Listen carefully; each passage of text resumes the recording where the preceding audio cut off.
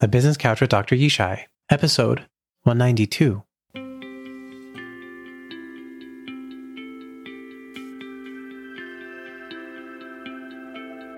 Welcome to the Business Couch with Dr. Yishai. I'm your host, Dr. Yishai Barkadari, psychologist and adaptability coach to entrepreneurs and business leaders. I believe that working on your business is more important than working in your business. If you want to achieve your business goals and dreams without the cost and pain of having to make every mistake yourself, then the Business Couch with Dr. Yishai is the podcast for you. I'm here to help you learn from the lessons of entrepreneurs and business leaders to help you work on yourself and your business so that you can save time, energy, and grow faster. For those of you new to the show, the Business Couch with Dr. Yishai presents 3 new episodes each week. On Insight Sunday, we dive into the minds of business leaders through insightful guest interviews. On Story Tuesday, we dig deeper with them and learn firsthand from their stories, hard-earned lessons, and experience. On Thrive Thursday, it's just you and me on the couch, where you'll hear scientific research, my thoughts, and tangible tactics to adapt and grow yourself and your business. Grab a proverbial seat and listen up so you can learn from the minds and mistakes of business leaders and apply their wisdom to your life and business.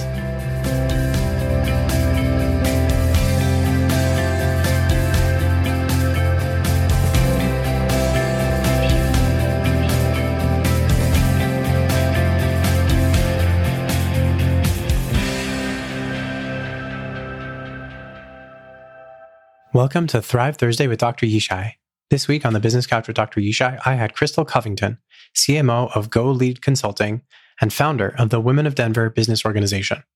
On Insight Sunday, episode 190, Crystal shared her road through the corporate world and into entrepreneurship. She talks about hitting a glass ceiling, experiencing burnout, and learning how to reinvent herself as an entrepreneur. Along the way, Crystal shared incredible insights on adaptability and how to handle lessons and ideas that are commonly shared, but hold us back. On Story Tuesday, episode 191, Crystal talked about lessons she learned the hard way about reaching out for help and developing partnerships that have been the lifeblood of her survival and of her business thriving. Along the way, Crystal shared why it is so important to have people you can struggle with, why it is important to support each other in tough times, and how it can be paid back tenfold, even when you don't see the direct path ahead.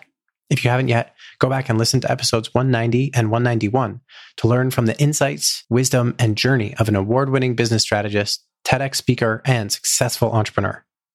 At the end of our conversation, Crystal asked me why entrepreneurs have such a hard time breaking bad business habits that they learn and pick up in their prior corporate careers, and what makes it so hard to create change. So today, I'm talking about why entrepreneurs find it so difficult to change and switch tactics when something they learned in the corporate world isn't working in their own business. I also talk about how to make sure you as an entrepreneur and leader don't stay stuck with blinders on when a strategy isn't working. Before we dive in, I wanted to share that the Business Couch with Dr. Yishai is brought to you by Adaptability Coaching and Consulting. If you lead a 7+ figure business and want to reach the next level for yourself and your business, if you have passions, goals, and dreams and want to continue to strive as a team, a leader, and a visionary without risking burnout, if you have overcome challenges, developed wisdom, and know that adapting is not just for surviving, but a core part of thriving, then adaptability coaching is for you. With psychology and neuroscience-backed tools, the 3D adaptation framework can show you how to tap into and harness the way our brains are uniquely designed for adaptation. You can learn to harness and leverage adaptability tools and frameworks to grow yourself and your company. You can learn to become fast, flexible, and formidable. You can learn to hone yourself further, to proactively adapt, to thrive, instead of reactively adapting, just to survive. To learn more, go to dryishai.com/coaching. And now, without further ado, let's dive into breaking bad business habits. What do lopsided workouts, behavioral neuroscience, and entrepreneurship have in common? They are all about adaptability. Today, I'm going to break down all 3 to answer why it's so hard to break bad business habits and give you a framework to start flipping your bad habit hitches into one of your superpowers. Let's start with lopsided workouts. What happens if you only do weightlifting, but no stretching or cardio? What if you only work out your biceps doing curls and upping your weight consistently, but totally ignore your triceps? What you get are imbalances. These imbalances are very common for novice gym goers. It can even create bigger problems. For example, if you work out your chest intensely, but don't stretch or work out your upper back, those tight chest muscles can actually pull your shoulders forward and may potentially create upper back, shoulder, and neck problems down the road. These types of imbalances sometimes account for substantial pain and frustration. And it's not so different in business. But before we get there, we need to talk about behavioral neuroscience, especially the systems that help you create and change your habits. So many experts on habits often only focus on one aspect of them: how to create habits. When it comes to changing or breaking a less than helpful habit, they lean harder into creating a new habit instead of talking about how to be more adaptable or how to adapt your habits. But according to neuroscience, there are actually multiple processes at play in the creation and changing of habits. What needs to be addressed isn't just creating habits and sending them off like clockwork. We need to talk about how any habit or behavior changes. We need to talk about why it changes. And we need to talk about how change happens in our brains and what forces contribute to making those shifts. In other words, we need to talk about both habits and adaptability, because they are two processes that work in tension and in tandem, much like your biceps and triceps when you want to flex and use your arms. You see, when someone is so focused on or entrenched in their habits, it is just like only working out your biceps, but ignoring your triceps. Sure, it looks great and works great when you need to lift something really heavy in a curling motion. But when you need your triceps to stabilize or to move your arms another way, it can create a huge, painful, frustrating struggle. Same for just doing strength training, but skipping out on flexibility. So, let's break down habits and dig into the other set of mental muscles you need to flex and develop, which I like to call your adaptive brain. So we're going to start with habits.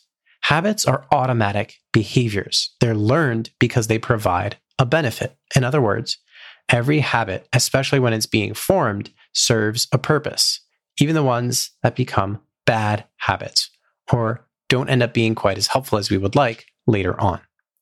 In our brains, the process of learning and developing a habit actually causes your brain cells, your neurons, to inch closer and closer and closer together so that the circuits that code for a particular behavior or a way of thinking or when to implement those kinds of behaviors become more automatic.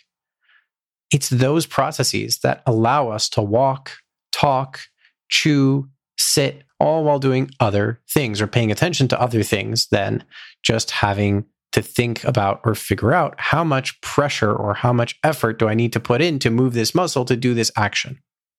Your habit brain, in other words, is designed to take what is working well and increase its automation to lower the time and energy it takes to start and get through doing that action, to make it more automatic. And that includes lowering or reducing the amount of time and energy you spend thinking and deciding. Sometimes habits are very effective in one situation or setting, but much less effective in another. For example, the role of leadership in a corporate setting versus in an entrepreneurial one, as the owner of the entire business. When this happens, sometimes we still continue using the old habit, even though its benefit is reduced, it's outdated, or even no longer being effective. Sometimes we use past experience and other circumstances, or what other people have told us or what we've seen works for other people, and we tell ourselves that it will work for us or in our situation.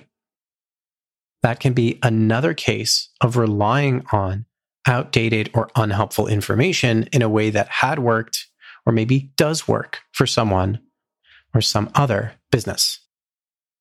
We end up relying on systems, automation, and habits to do a lot of what we do on a daily basis. It's one of the ways in which we are able to take on more and turn our attention and our focus to other things that are bigger and more important, or that are newer or require more attention, more resources, and more effort.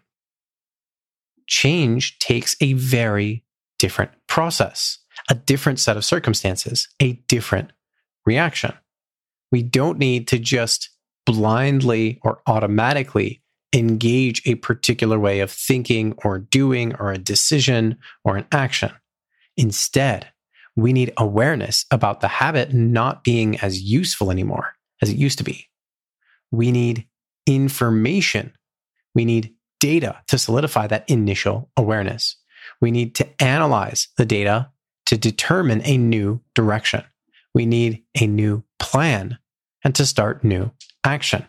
We need to tinker with that plan and those actions until they become more effective or effective enough. And then we can engage our habit brains to learn, automate, decrease the required effort, and increase its effectiveness. This is a very energy-intensive process. Fortunately, you have a system in your brain that's designed to help you do just that. And I call that system your adaptive brain. In fact, that 5-step process that I just outlined is what I call the ADAPT process. And it's the core of my 3D adaptation framework. Awareness, data, analysis, plan for action, and tinkering. Okay, so let's talk about how and why habits, adaptability, and lopsided training affect your ability to make change, particularly if you came from a corporate environment. In a corporate environment, often adaptability is disincentivized, with one exception, startups. And we'll touch on that a little bit later.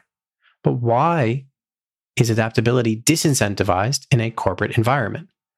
Because many corporations build and grow off of systems, processes, and policies. They require finding the right kind of person for a specific set of job responsibilities, getting that person into the right seat, and training them how to do their responsibilities better and better. Corporate environments often have a stay in your lane kind of vibe and approach. So when someone is heading up a division, or even when they are a CXO, they often apply their skill set in a specific way because that's what the corporation needs from them. That's the seat that they were put in.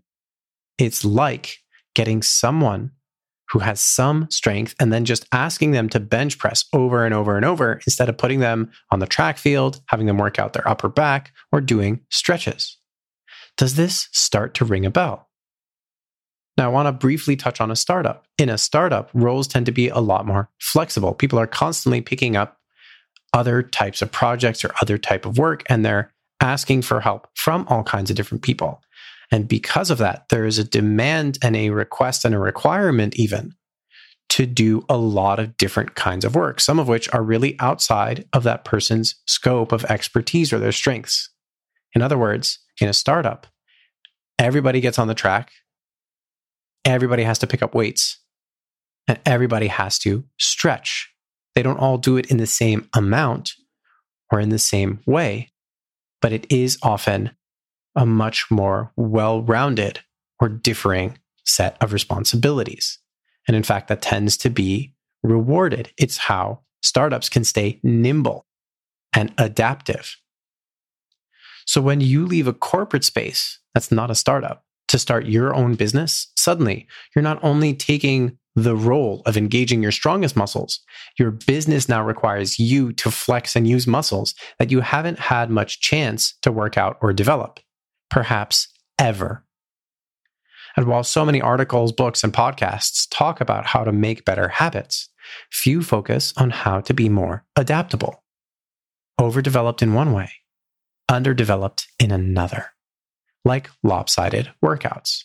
even though entrepreneurship requires adaptability as a core skill set. So why is change so hard? Because we learn throughout our corporate careers how to be less flexible and stronger in a specific specialty and skill set. No wonder why it's so hard to make a change even when it's right in front of your face. We don't learn to adapt, to become aware, collect data, analyze, plan, and tinker. And perhaps even if you needed to do that inside your leadership or corporate role, you didn't learn to apply it across an entire organization, to zoom out rather than stay zoomed in on your specific area of expertise. I need to cover one more point. The difference between slow and steady investment in long-term growth that isn't always easily detectable or isn't what you might wish or want it to be, versus a strategy or solution that simply isn't working. It can be extremely difficult to evaluate whether something you're doing, like networking to generate sales opportunities, is a long-haul investment versus an unhelpful strategy. What's more, sometimes it's not that the strategy is completely unviable, but that it's not been optimized or is not being applied in an effective way. So how can you learn to be more adaptive when necessary and tell the difference between a dead-end approach versus a long-term game?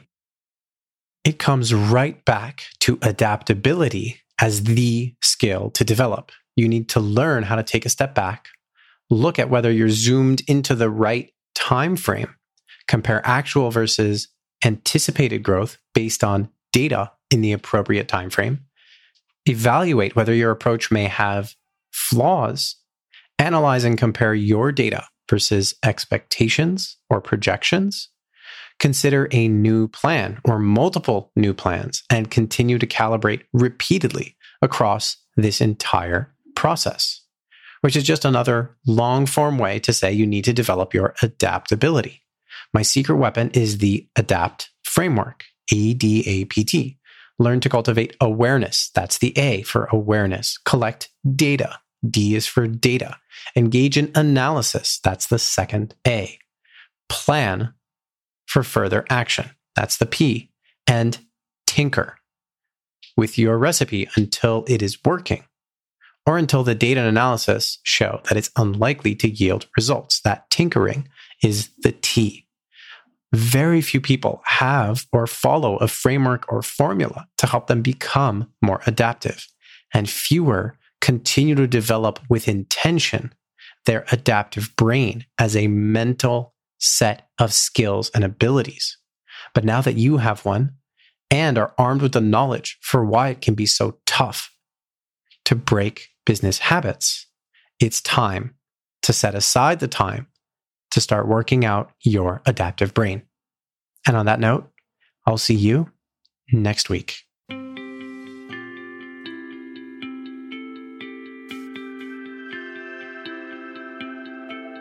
Thanks for joining us today on the Business Couch with Dr. Yishai. If you enjoyed today's episode, take a moment to rate and review the podcast. It helps grow the show and gives more people like you the ability to learn and grow.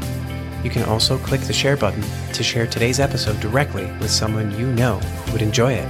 The Business Couch with Dr. Yishai podcast artwork is made by Sam Barkadari, show notes by Yishai Barkadari, and music by www.purple-planet.com. The advice and opinions of the host and guests are our own. I'm a psychologist, but not your psychologist. The conversations and content of this podcast do not contain or create any psychology practice, diagnosis, or therapist-patient relationship with either the guest or the listener. So do your own research before using anything from this podcast. Thank you for listening. Remember, our thoughts and reactions affect our actions. By listening, we can learn from the challenges others face and the choices they make, so that we can make better decisions and get better results.